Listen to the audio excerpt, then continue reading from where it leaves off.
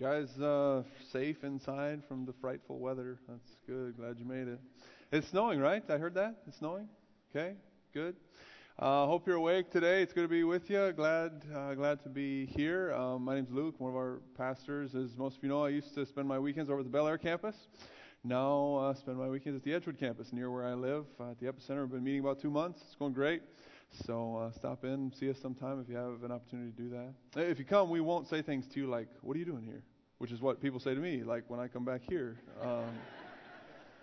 Good to see you too. Hey, as we begin today, I want to talk about something that really has gripped our heart as a church over the years, the last several years, child sponsorship. We sponsor a number of kids all over the world, particularly in Ecuador and Kenya and in India. And those who sponsor kids, we do that because, number one, they're real kids. And a lot of them, their pictures are on our refrigerators. Some of them have been over there to see and meet these children. And we do it because we've seen the impact that it makes.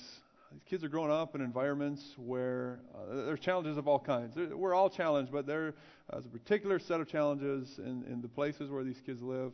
A lot of them, because of poverty and everything that means, lack of access to nutrition and clean water and health care and education. So child sponsorship helps overcome those obstacles and provides those for kids and their families. It gives them an opportunity to grow up in a spiritual family. It's driven by the church. It's connected to the local church there. We've got partners on the ground in those places. And so that's why we sponsor kids. $30 a month in India, $38 a month in Ecuador and Kenya. And we have been sponsoring more and more this year. In fact, just in this year alone, we sponsored 650 more kids. So we're celebrating that. And you can clap for that. And we really want to continue to clap and celebrate when we hope we can get to 800. We've got this slide you've seen. We put some benchmarks along the way. Well, everybody on there has shaved their head because they care so much about child sponsorship.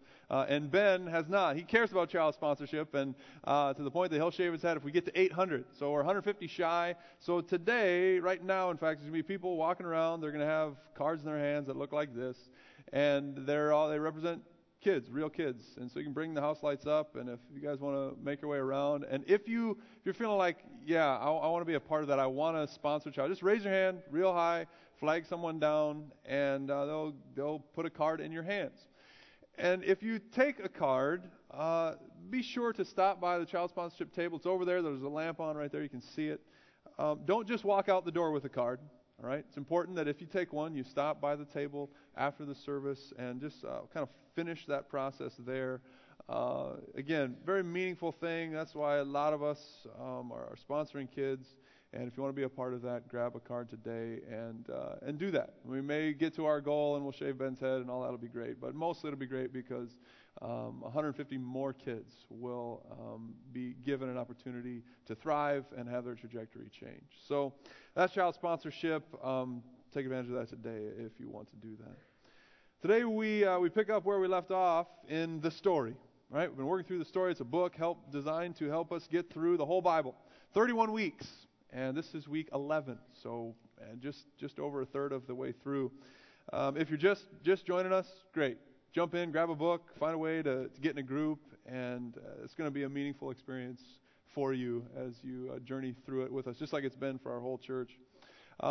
Whether you've been around since the beginning, started and got to this point, or whether this is your first day, you're just opening up the story, you're in the right place.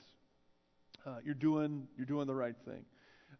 Allowing yourself to not only to learn and to know God's story, but also to be shaped by the story and to be enriched as you find your place in the story.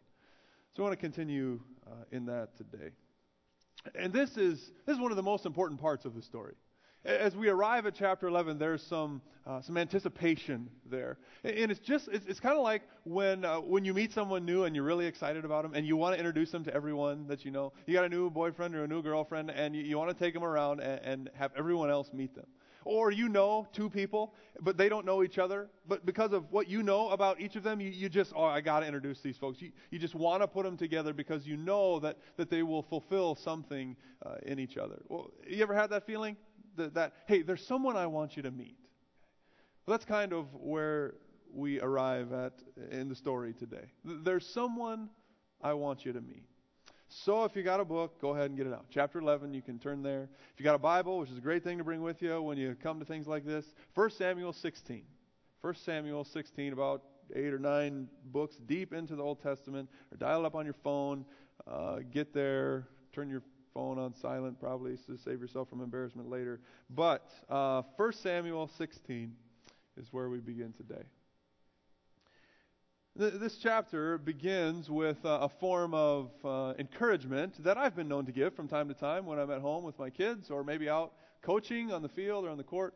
And it's a word from God to his prophet Samuel, one of the leaders of Israel. And God basically says to him, as I've been known to say from time to time, quit pouting. Right? Quit pouting, Samuel. Samuel was upset over how everything had gone down with Saul. Saul, you might remember, first king over Israel. We met him last week. You remember how this loose collection of tribes that made up Israel, they had decided that they wanted to be just like every other nation and have a king. And God said, I'm your king. And they said, no, we want the kind of king like what everyone else has. And so just like what everyone else would do, they chose the biggest, tallest, strongest, best looking guy around and made him king. That's King Saul. Samuel anointed him himself. But it wasn't working out. Saul was in charge. He was the boss, but he wouldn't let God be the boss of him.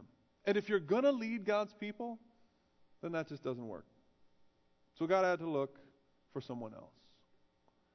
Quit pouting, Samuel, God said. It's clear that Saul cannot fulfill what I've asked him to do. So get up and go to Bethlehem. There's someone I want you to meet. And when you meet him, you're going to anoint him as the next king. So Samuel did. He went to Bethlehem where he met the leaders of that town, and then together they all went to the house of a man named Jesse, who had 8 sons. Let's see if we can find a king here, Samuel said. Oh, in fact, I think I might see him right now. Chapter 16, 1 Samuel and verse 6. When they arrived, Samuel saw Eliab, Jesse's oldest, and he thought, well, surely here he is, the anointed one, stands right here before the Lord. This is him. He's the one. Everybody would have had to have agreed. I mean, the oldest son, daddy's standing over there in the corner, proud look on his face, looking at his boy. Eliab's doing his best to look the part and kind of act surprised and honored that he would be chosen. Who, me? Aw, shucks, right? Looks like we're ready to ink the deal. But, verse 7, the Lord said to Samuel, don't consider his appearance. Don't look at his height, for I've rejected him. For the Lord does not look at the things that people look at. People look at the outward appearance, but the Lord looks at the heart. It's convicting truth, isn't it? And an important one. People, we draw conclusions based on what we see. God draws conclusions based on what he sees, but we don't always see things the same way, do we? Let's see if we can find a king here, Samuel says. What about your next son? He asked Jesse. In verse 8, then Jesse called in Abinadab, and he had him pass in front of Samuel. It's like a fashion show, right? But Samuel said, the Lord hasn't chosen this one either. Then Jesse had Shammah pass by, but Samuel said, nor has the Lord chosen this one. Jesse had 7 of his sons pass before Samuel, but Samuel said to him, the Lord hasn't chosen any of these. So he asked Jesse, are these all the sons you have? Well, I mean, there's the youngest, Jesse said, but he's out tending the sheep. the invisible one, the overlooked kid, the one you forget on vacation, I guess, right? Yeah, there's another one, but he's out in the sheep pasture. Dad doesn't even think enough of him to enter him into the running. And that's actually probably more like it. It's not that Jesse forgot about him. It's just that he assumed that he was irrelevant to such an important matter. Too young for this. Not equipped for this. He can never do this. Anyone ever said that to you? Well, go get your other son. Bring him in here, Samuel says. So they go and they get the youngest of the bunch, a teenager, and they bring him before Samuel. Verse 12, then the Lord said, rise and anoint him. This is the one. Don't let anyone ever tell you you're too young to be called by God. People see things one way, but the Lord sees things another way. So Samuel took the horn of oil and anointed him in the presence of his brothers, which I'm sure was just a real special thing for his brothers, to watch their little runt brother be anointed the next king over the land. And from that day on, the Spirit of the Lord came powerfully upon David. There's someone I want you to meet. His name is David. This is how we're introduced to him in the Bible. Teenager, probably. 7 older, bigger brothers. Shepherd, not a very glamorous lot in life. Anyone can see that. But the Lord doesn't see as people see. And when he needed someone to shepherd his people, he looked past all the bigger, taller, more qualified, more experienced candidates, and he grabbed a boy from the sheep pen.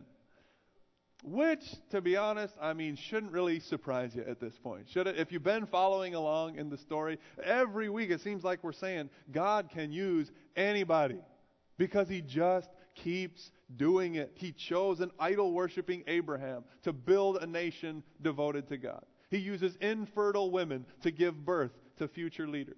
A prostitute seemed like the perfect candidate to aid God's people in battle. He chooses the frightened Gideon from the weakest family to become his mighty warrior and leader of his people. It just keeps going. Whatever your excuse is.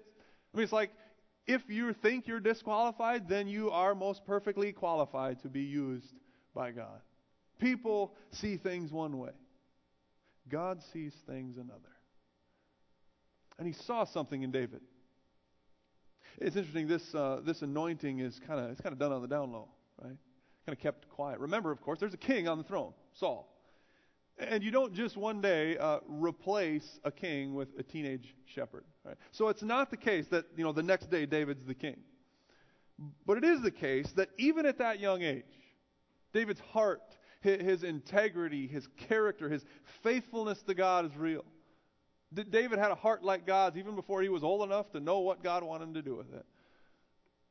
Every day as a teenager, he's out in the pasture. Let the sheep out. Bring the sheep back in. David was faithful in that. Right there, that counted. He didn't assume that his job as a shepherd was insignificant in God's eyes. He wasn't waiting until he got older to really follow God. He wasn't delaying his commitment to do what is right. No, he set his heart on pursuing God right where he was, right now, even though his royal appointment was on hold. And he didn't even know that was in his future when he made a decision about the kind of person that he wanted to be. That's a lesson for me. Too often I've thought, I'll be better at that when I grow up. I'll give those character flaws attention when I'm older and it matters. I'll take that sin seriously later. Someday I'll get my temper under control. Someday when I gain more responsibility, then I'll deepen my prayer life. When all eyes are watching me, then I'll really follow Jesus the way that he calls me to. But the only eyes that matter are already watching. God already sees. No matter what anybody else sees, God sees the heart.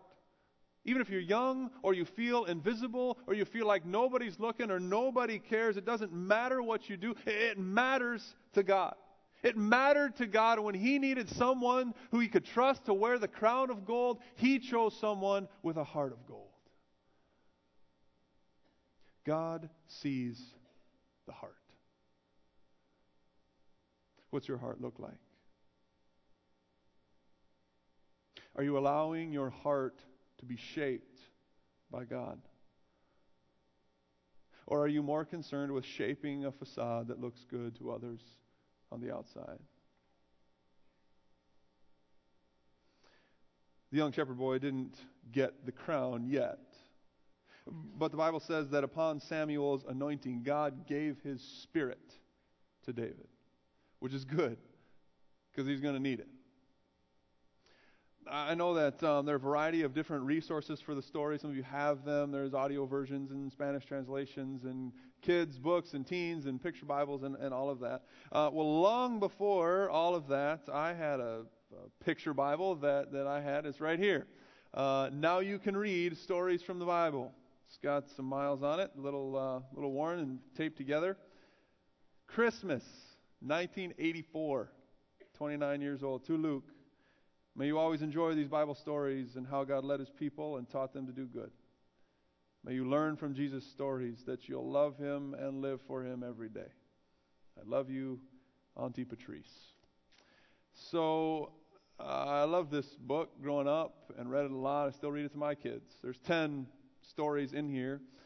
But easily my favorite one growing up was this one right here. Right? You see that? Hello? You see that? Okay, good. You awake? Okay. David and Goliath, which I'm guessing you've heard of this before, right? You've seen it. I don't know what image you have in your mind, but it's, I don't know, something like this. It's a mismatch, right? Young boy squares off against a giant. And you don't even have to be the kind of family that like gives picture Bibles to each other for Christmas to know this story, right? It's pretty common even in our broader culture. Sportscasters use it all the time.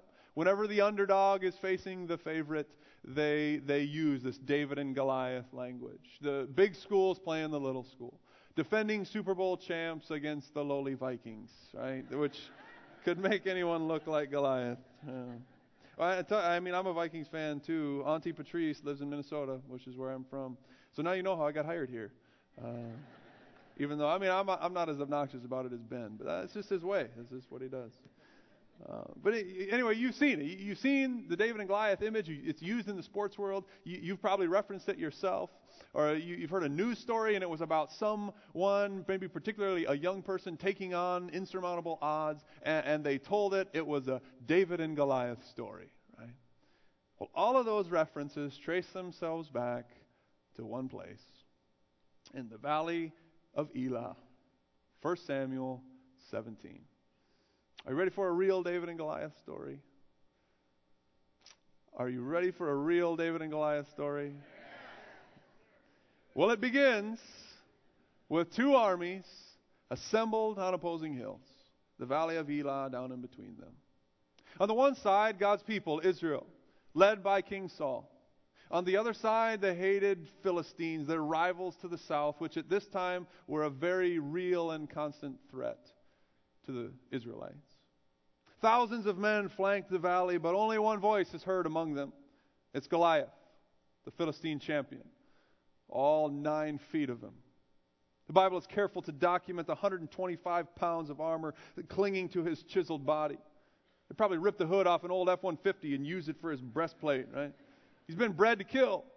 Fought his first duel like before he was weaned. Woke up that morning and poured motor oil on his Wheaties. Then walked down into the valley to taunt the opponents on the other side. Send me a man! He shouts across the valley.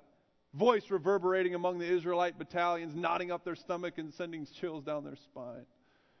Those are his terms. Man versus man. You pick a man from your side, anyone you want, and they'll fight me. If he wins, we'll become your slaves. But if I win, you'll be our slaves. Send me a man! If you have any over there. And on the hill where the Israelite army was gathered, nobody moved. For 40 days, Goliath cursed the Israelite army, defied their God and their king. And for 40 days, nobody moved. Among the army were David's 3 oldest brothers. David was still back home tending his father's sheep. But Jesse had sent David to the front lines to check on his brothers and bring them some food and just see how they were doing so he could bring back a report about them. So David did as he was told. But then while he was there talking with his brothers, he heard the mocking voice booming from the valley. Fresh on the scene, David had to ask, who's this guy? I mean, who is this uncircumcised Philistine that he should defy the armies of the living God? He says he wants a man. Well, what's going to be done for the man who goes out there and removes this disgrace from God's people? You sense David's disbelief when he discovers that nobody's done anything for 40 days. David's curiosity isn't welcomed by his oldest brother.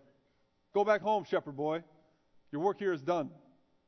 How arrogant are you to think that you could possibly be of help here? Speaking as an oldest brother myself, if I saw courage in my younger brother that I lacked myself, I'd be threatened too. David couldn't let it go. Something had stirred in him. This was his family. These were his people. This was his God. And this behemoth out in the valley had no regard for any of them. Isn't anyone going to take a stand for God? Do you hear what this Philistine is saying about our God? Is not our God the one who has delivered us time and time again? Is He not the one who has fought for us? Is He not the one who has gone ahead of us and never forsaken us? Will He not again go with a man down into this valley and prove Himself one more time? While the rest of the army remains unconvinced, including the king, David, the young shepherd boy, prepares for battle. He doesn't look like a warrior. King Saul tries to fix that. He takes his armor and puts it on David. But it was clear that was only going to weigh him down. You don't understand, said David. I don't wear any of this when I'm out in my father's field, but it's there that I've attacked and killed lions and bears when they've come and threatened my father's sheep. And the same God who gave me victory in those fields will give me victory in this valley. Shedding Saul's armor, David puts 5 stones into his shepherd bag, takes a slingshot and a stick, and walks down into the valley. He doesn't look like a warrior. People see things one way. God sees things another. What do you see? You see a mismatch? Everyone else did. That's what kept them frozen in fear on the hill. You ever been there before? Frozen? Paralyzed to do what you know needs to be done? Hiding from a challenge? Happens to all of us. Perhaps that's why we're drawn to this story so much. I'd be willing to bet that most of us feel like underdogs, if not just feeling like we're already defeated. Well, maybe not all the time. Maybe we can act courageous on the outside and make others believe we're bold most of the time, like Saul's army, until something comes along that's bigger than anything we've ever seen before. Whether it's criticism, or it's an illness, some glaring need, a horrifying evil, an addiction, anything, any circumstance that's so overwhelming it's threatening to take the life out of you. Anything that sets itself up to defy you or to defy God, to just wreak havoc, to do injustice and destroy the good that God desires for us. In a world that's overrun with bullies and bad guys and obstacles of all different kinds, I suspect most of us, if we're honest, can feel like we're in over our heads. Like we're not going to make it. Like the world's full of lions and we're a piece of meat. I think that's why we're drawn to this story. That's why we're drawn to people like Nelson Mandela, who died last week. We need someone like that.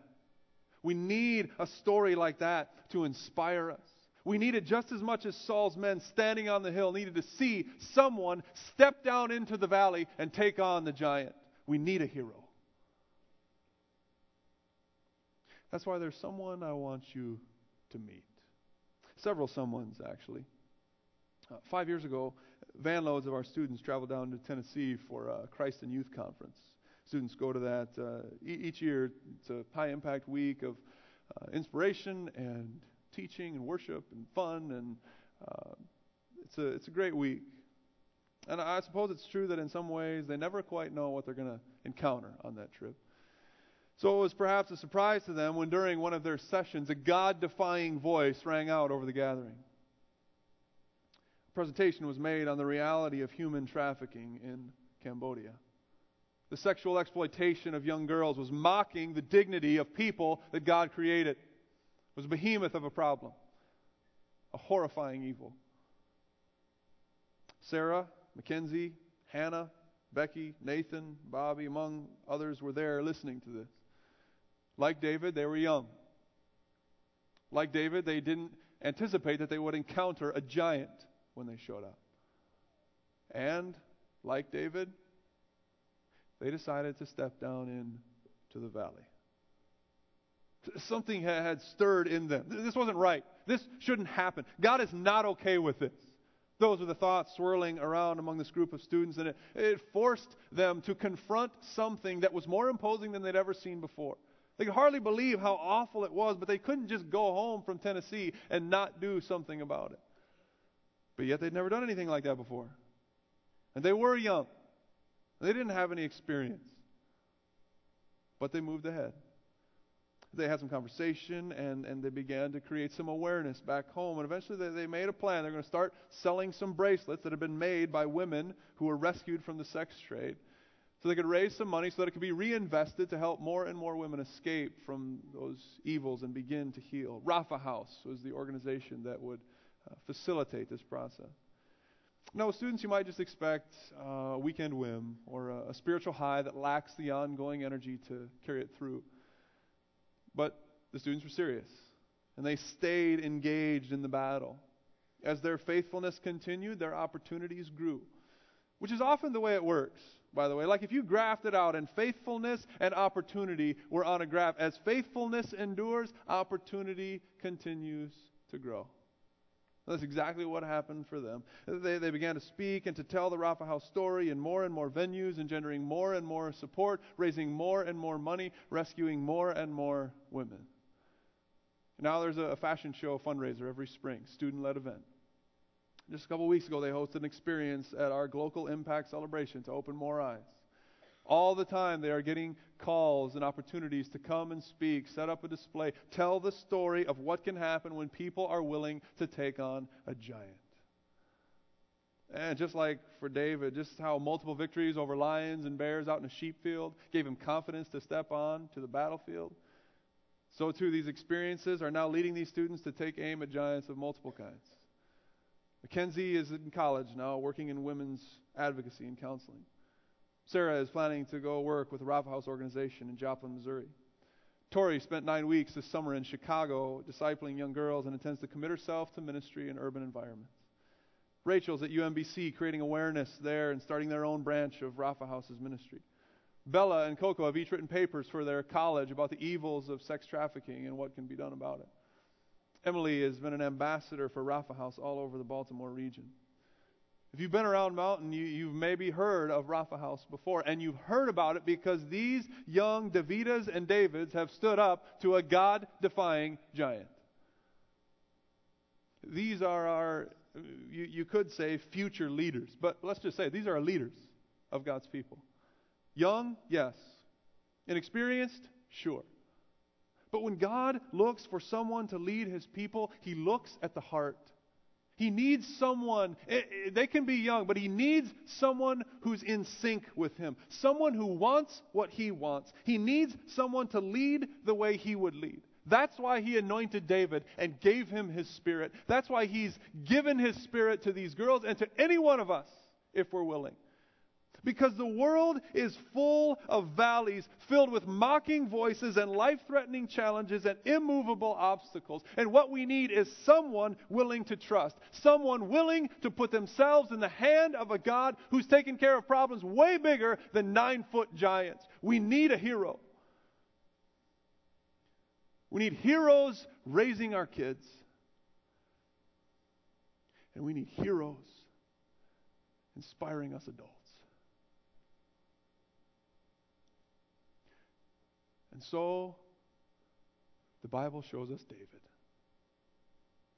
descending into the valley to face Goliath. Goliath can't believe what he sees. Was this a joke? You kidding me? After 40 days, he's probably thinking, am I going delirious here, watching this little boy come toward him? Does he even have hair in his armpits? Verse 43, Goliath said to David, "Am I a dog? You going to chase me away with your stick?" And he cursed him by his gods. "Come here, little boy, I'll feed you to the birds. The wild animals are going to pick the flesh from your bones." And in response to that, David said to the Philistine, "You come at me with sword and spear and javelin, but I come at you in the name of the Lord Almighty, the God of the armies of Israel, whom you have defied. This day the Lord will deliver you into my hands, and I will strike you down and cut off your head, and the whole world will know that there is a God in Israel." Everyone who's gathered here is going to know it's not by sword, it's not by spear that the Lord saves, but the battle belongs to the Lord, and He will give you into my hands. Do you see a mismatch? This is one of those moments where the upper story and the lower story seem to tell two different tales.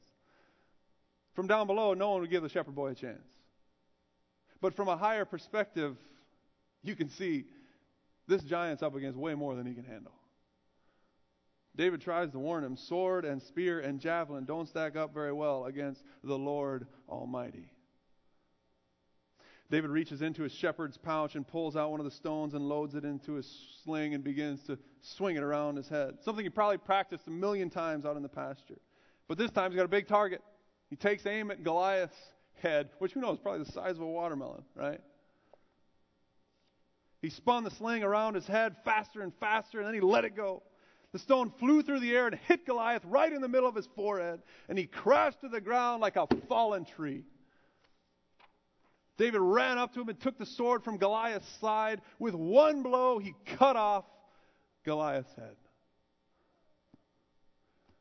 Yeah! The Israelite army shouts. No! The Philistines cry as they turn and run.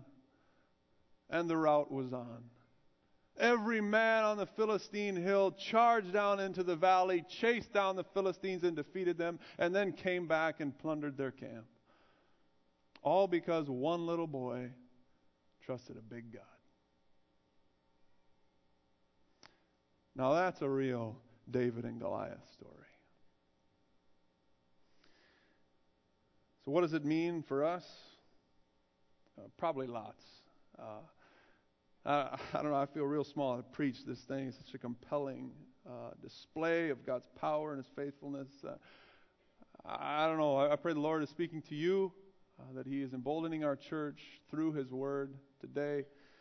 There's a lot here.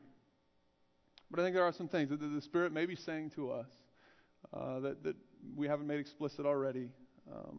But I think it might be this, that number one, if you're going to pursue God's heart, it will lead you into the valley to face giants. If you don't want to pursue God, you can wait on the hill. The giant will still be there, but you can wait on the hill.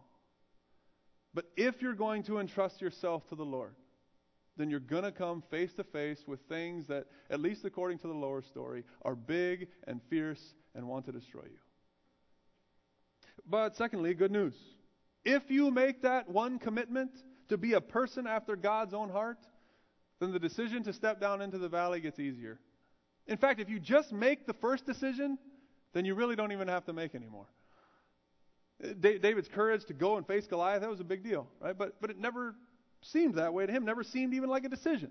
He never wavered. He just knew God is not okay with this and something's going to be done. Because long before, when nobody was watching, he decided he was going to pursue God above everything else.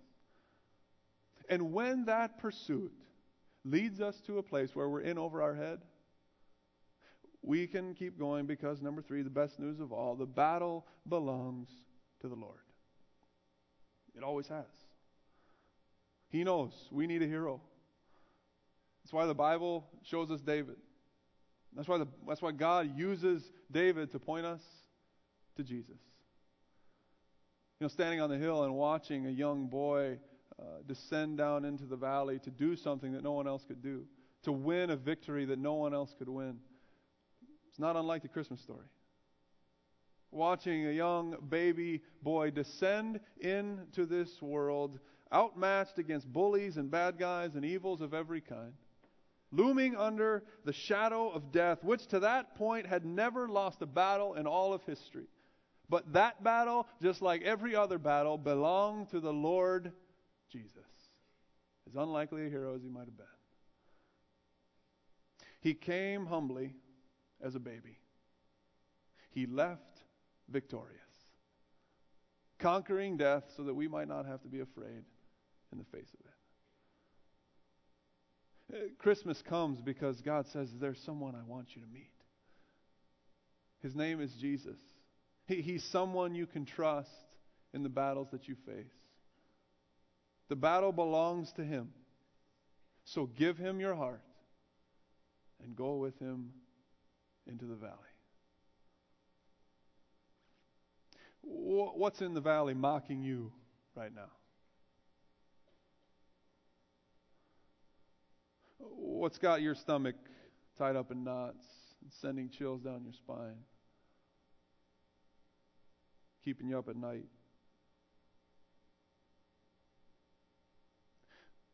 What's mocking God? What do you see around you that you know is not what God had in mind? God is not okay with it. You know it's not something that He wants. Whether it's something in your own life that is standing up as a giant against what God wants for you, or it's a challenge in the broader world that you might be uniquely positioned to address, like taking on poverty through sponsoring a child. Whatever it is, I'm sure it's big. And you might be small. You might be young. And you might have never conquered anything like this before. But the battle belongs to the Lord Jesus. He's not worried about the giant. He's just looking for someone with a heart that matches his. Let's pray together. God, thank you for your story, which has been retold over and over down through the generations. Thank you for the story of David and Goliath and the encouragement that it brings to us, for how it puts your faithfulness on display. Thank you that you are a God who conquers giants. We ask that you be with us in these moments and embolden us. No doubt we are all facing giants of different kinds, or we will be one day. So prepare us. Let us make that first decision of faithfulness. Call us to you and help us to trust you right now. Give us the faith that it takes to take on the giants. In Jesus' name, amen.